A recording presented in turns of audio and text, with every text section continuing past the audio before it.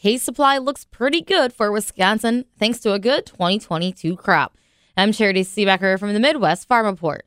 Wisconsin is an island of good supply in the midst of extreme shortages across the country. That's according to Emeritus Extension Forage Specialist Dan Undersander. He provides insight into what we can expect for 2023's crop and if winter kill is an issue. As far as winter kill, it's really too early to tell yet. We won't know for another month or so what the winter kill situation is. As you're aware, a lot of the region is still covered by snow or has recently been covered by snow. So until the alfalfa starts to green up, we won't have any real idea of winter kill. We do encourage farmers to go out and check some fields they're concerned about as soon as the ground is thawed, to dig the top 6 inches of a couple alfalfa crowns and look for the health of the crown. If it looks like a white turgid potato, then it's healthy. If it's brown and ropey, then it's dead or dying, and that can give a person a little bit of jump on what the field as a whole is going to be like. Is right now winter 2022-23 bearing well for alfalfa?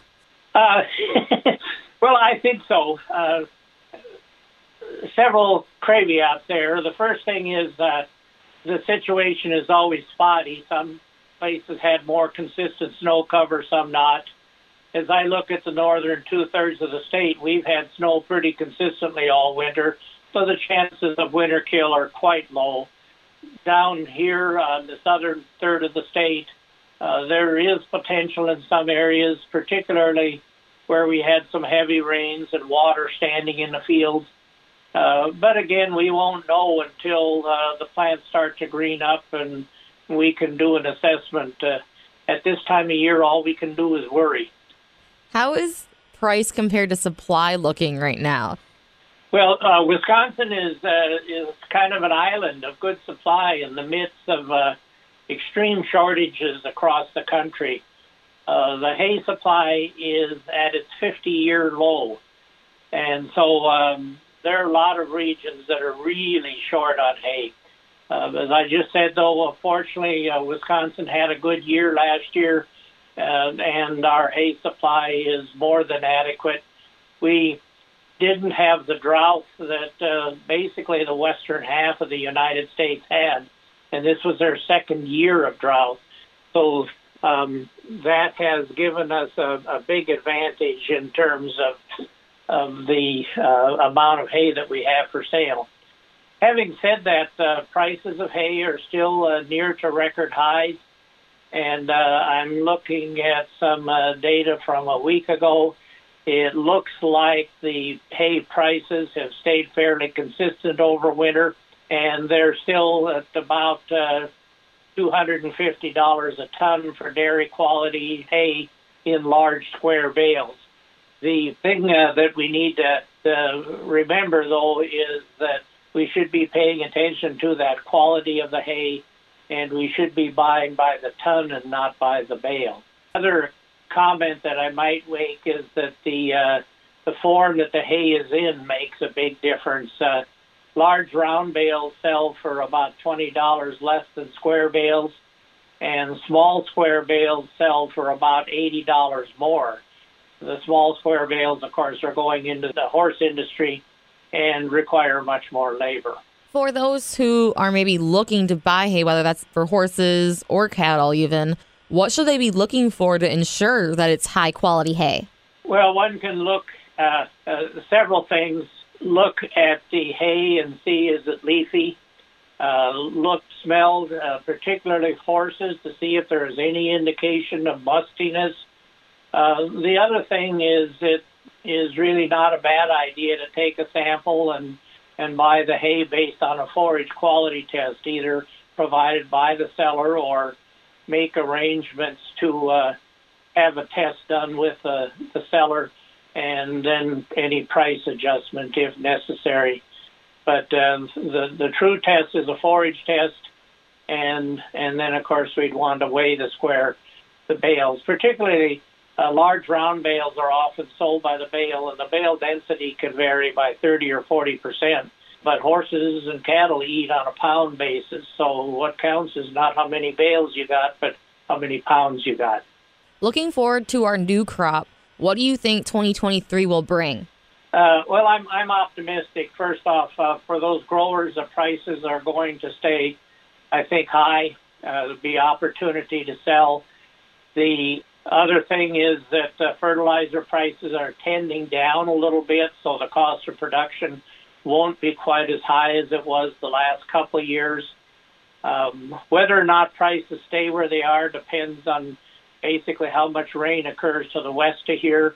And while hopefully they will get the rain that they need, they're also in the process of increasing their cattle herds, and so their consumption needs will increase as well.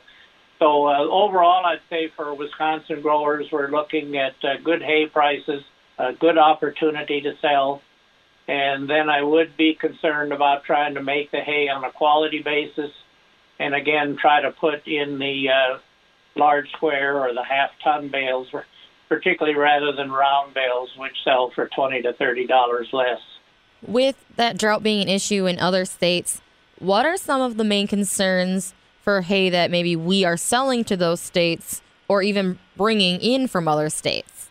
I guess we're not too concerned about movement of hay across the country for horses and for cattle and sheep. We don't have to worry about weeds so much as if we're buying hay to go into a national park, then it needs to be certified weed-free. But for our feeding, that's not a big issue. The main thing I would say is to be assured of the tonnage, the quality, and then have an idea of what the transportation cost will be. Also have an understanding of when payment is due on any purchase, and be prepared to deal with that accordingly. So you mentioned weeds aren't necessarily an issue as much for us, but are there any invasive weeds that can be an issue or that could potentially come up? The real situation with purchased hay is that the weed spread is less than it would be from other circumstances. A lot of the weeds may not have gone to seed. And of course, we would encourage buyers to look at the bales, and you can tell if there's a significant weed content or if it's fairly pure alfalfa and or alfalfa grass mixtures. So the first thing is a visual assessment of the bales, and then the second thing is to be a little bit careful about how they're fed. But generally, weeds are not considered to be a hay problem with hay transport and movement and feeding. Do you have any other tips for people who might be concerned about their forage levels come spring? The thing to think about, of course, is what your supply is, how long that, if you have animals that will carry you into the summer. If you have land and are growing your own hay, small grain seeded this spring is the fastest way to get some tonnage of forage for your animals. The other thing is to think about waiting till close to when first cutting comes on the market, and then assuming the yields will be good, that usually is when the prices are at their lowest. They'll continue down through summer. If yields are good, they'll go up if we're in a dry situation like they did last year. So a little bit of it's watch the weather, watch the market, and then do think about what you can grow yourself for forage feed. The main thing about the alfalfa crop, I think, is not just to look at whether it survived, but to look at how thick the stand is. Is it going to yield at an optimum level for you? And then in this time of high grain prices and high nitrogen costs, if your stand is at all thin, it may be worthwhile to turn that stand over, take the legume credits, take the rotational benefit for your corn crop. It's a good way to save cost of corn production for either grain or silage, and then to come back and replant some acres of alfalfa to have stronger stands. So the main thing about doing an assessment of your stand as early as possible is to know if it might be beneficial to you to reseed rather than try to keep thin stands. That was Emeritus Extension Forage Specialist Dan Understander. For more assistance with forages, contact your county extension office. From the Midwest Farm Report, I'm Charity Seebecker.